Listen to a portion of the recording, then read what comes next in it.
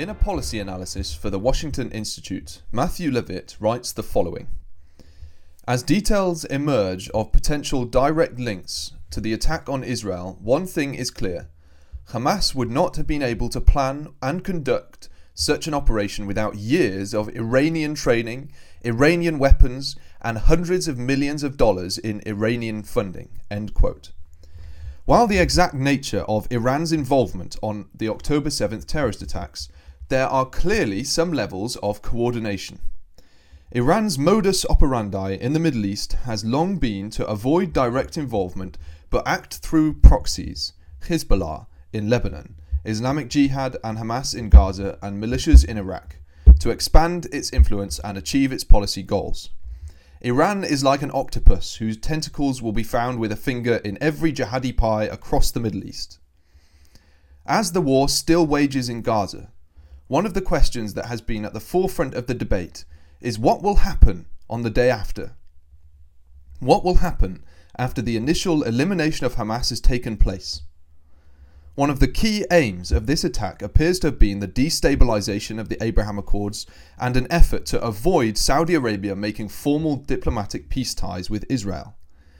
With these things in mind, one of the key considerations that will affect all decision-making in the Middle East with regard to any peace deal is the status of Iran's nuclear weapons program. This has been recognized by the Time magazine, as they published an article this week with the headline, quote, "As the Israel-Hamas war governs the world's attention, Iran is quietly marching towards nuclear breakout," end quote. The article states that a nuclear Iran still remains the gravest long-term regional security threat to Israel, the Middle East and the US. It also writes the following, quote, "The diplomatic backdrop has already changed considerably for Iran's nuclear aspirations. In the weeks and months before the October 7th attack, Israel and Saudi Arabia were close to completing a normalization agreement, building off the Abraham Accords. The imminent addition of Saudi Arabia to the Abraham Accords likely motivated Hamas's attack on Israel. Saudi-Israel normalization would have been disastrous for Iran, Iran's terrorist proxies, and the Iranian regime's stated goal of destroying Israel.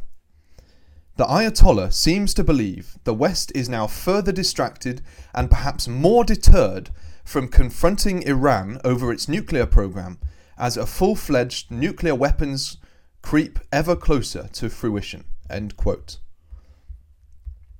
All of this leads us to ask the following question. Just how close is Iran to nuclear weapons? There is little doubt that this question or similar must be plaguing the minds of certain members of the Mossad and the CIA, along with their governments as well as other countries such as Saudi Arabia. This will be one of the key pieces of the jigsaw puzzle in any peace deal that must eventually be made with Saudi Arabia. In order to attain nuclear weapons capability, a country needs the following two key things. Number one, enriched uranium. And number two, components of a successful weapon that would be able to receive the enriched uranium. So number one, enriched uranium. Enriching uranium involves taking natural uranium and increasing the concentration of the uranium-235 isotope. This is usually done using a piece of equipment called a centrifuge. A centrifuge spins at high speeds to separate different isotopes of uranium. The more powerful the centrifuge, the smaller it would need to be and therefore the easier to conceal. This is why news articles often talk about Iran's centrifuges. Enriched uranium is a critical component for both civil nuclear power generation and nuclear weapons.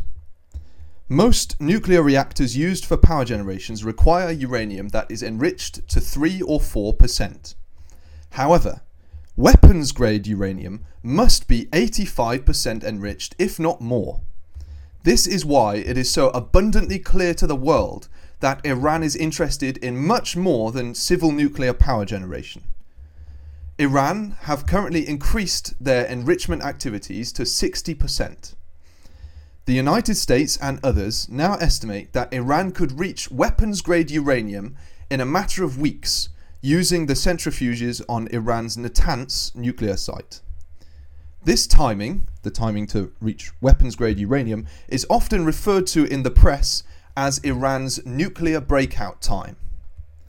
Interestingly, in 2012, Netanyahu famously drew a red line on a graphic of a bomb at the UN, demonstrating when he would consider military action to be necessary. He drew the red line at 90% enrichment. Since his speech, the nuclear deal with America, the JCPOA, forced Iran to reduce its stockpile of enriched uranium. However, in recent years, this has been built back up again.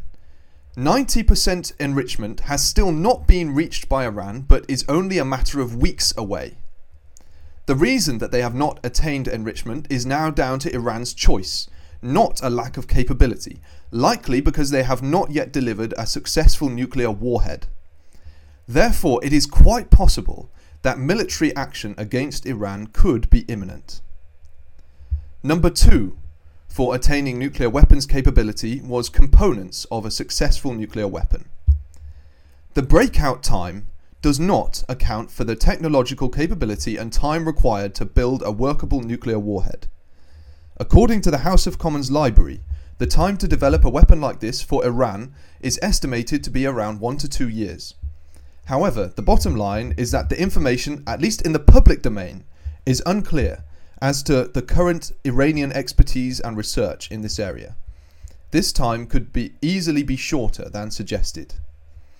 It is not possible to quantitatively estimate how far away Iran is from nuclear weapons. What we can say for sure is that qualitatively speaking, they are really very not far away. So what does this mean for Middle East politics? If the Saudi-Israel peace deal could be visualized as a donkey, there are 2 ways to make it move forwards. The first is to dangle the carrot in front of it. This carrot is all of the lucrative possibilities of investment, trade deals, collaboration, and more that would be the result of a peace deal with Israel. Secondly, however, this peace deal donkey could also be whipped and thus forced to move forwards. The threat of a nuclear Iran is such that both parties should be motivated by fear in order to make such a deal possible, instituting a united front against Iran. Even the information about Iran's nuclear capabilities that is in the public domain is enough to make any country quake in their boots. And who knows how much more the CIA or Mossad might be able to add to this. It is also quite possible that the current situation in Gaza could be used to bring about further cooperation between the Saudis and Israel when it comes to rebuilding Gaza's future, another necessary piece of the same jigsaw puzzle. Ezekiel 38 describes a strange, transitory peace upon the mountains of Israel just before Gog invades. As stated above, the attack launched by Hamas was likely a method of derailing any further peace talks between Israel and the Saudis. However, this only serves to show how close peace had become, and quite probably still is. A normalization deal would lay the foundations to decrease tension in Judea and Samaria and bring about the situation described by Ezekiel. There are 2 things that must take place in parallel directly before Armageddon. Firstly, the situation of peace, as we read in Ezekiel 38, and secondly, the work of Elijah in Israel, as Malachi 4 describes. The work of Elijah must happen during the transitory situation of peace. If we can see that a situation of peace could be around the corner, then how far might we be away from the mission of Elijah, and therefore by definition, the return of Christ to the household? What we do know is that the angels are working to bring about God's purpose with the nations, and one of their tools is undoubtedly the nuclear capability of Iran.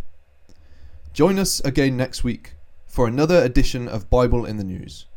This has been Daniel Blackburn joining you.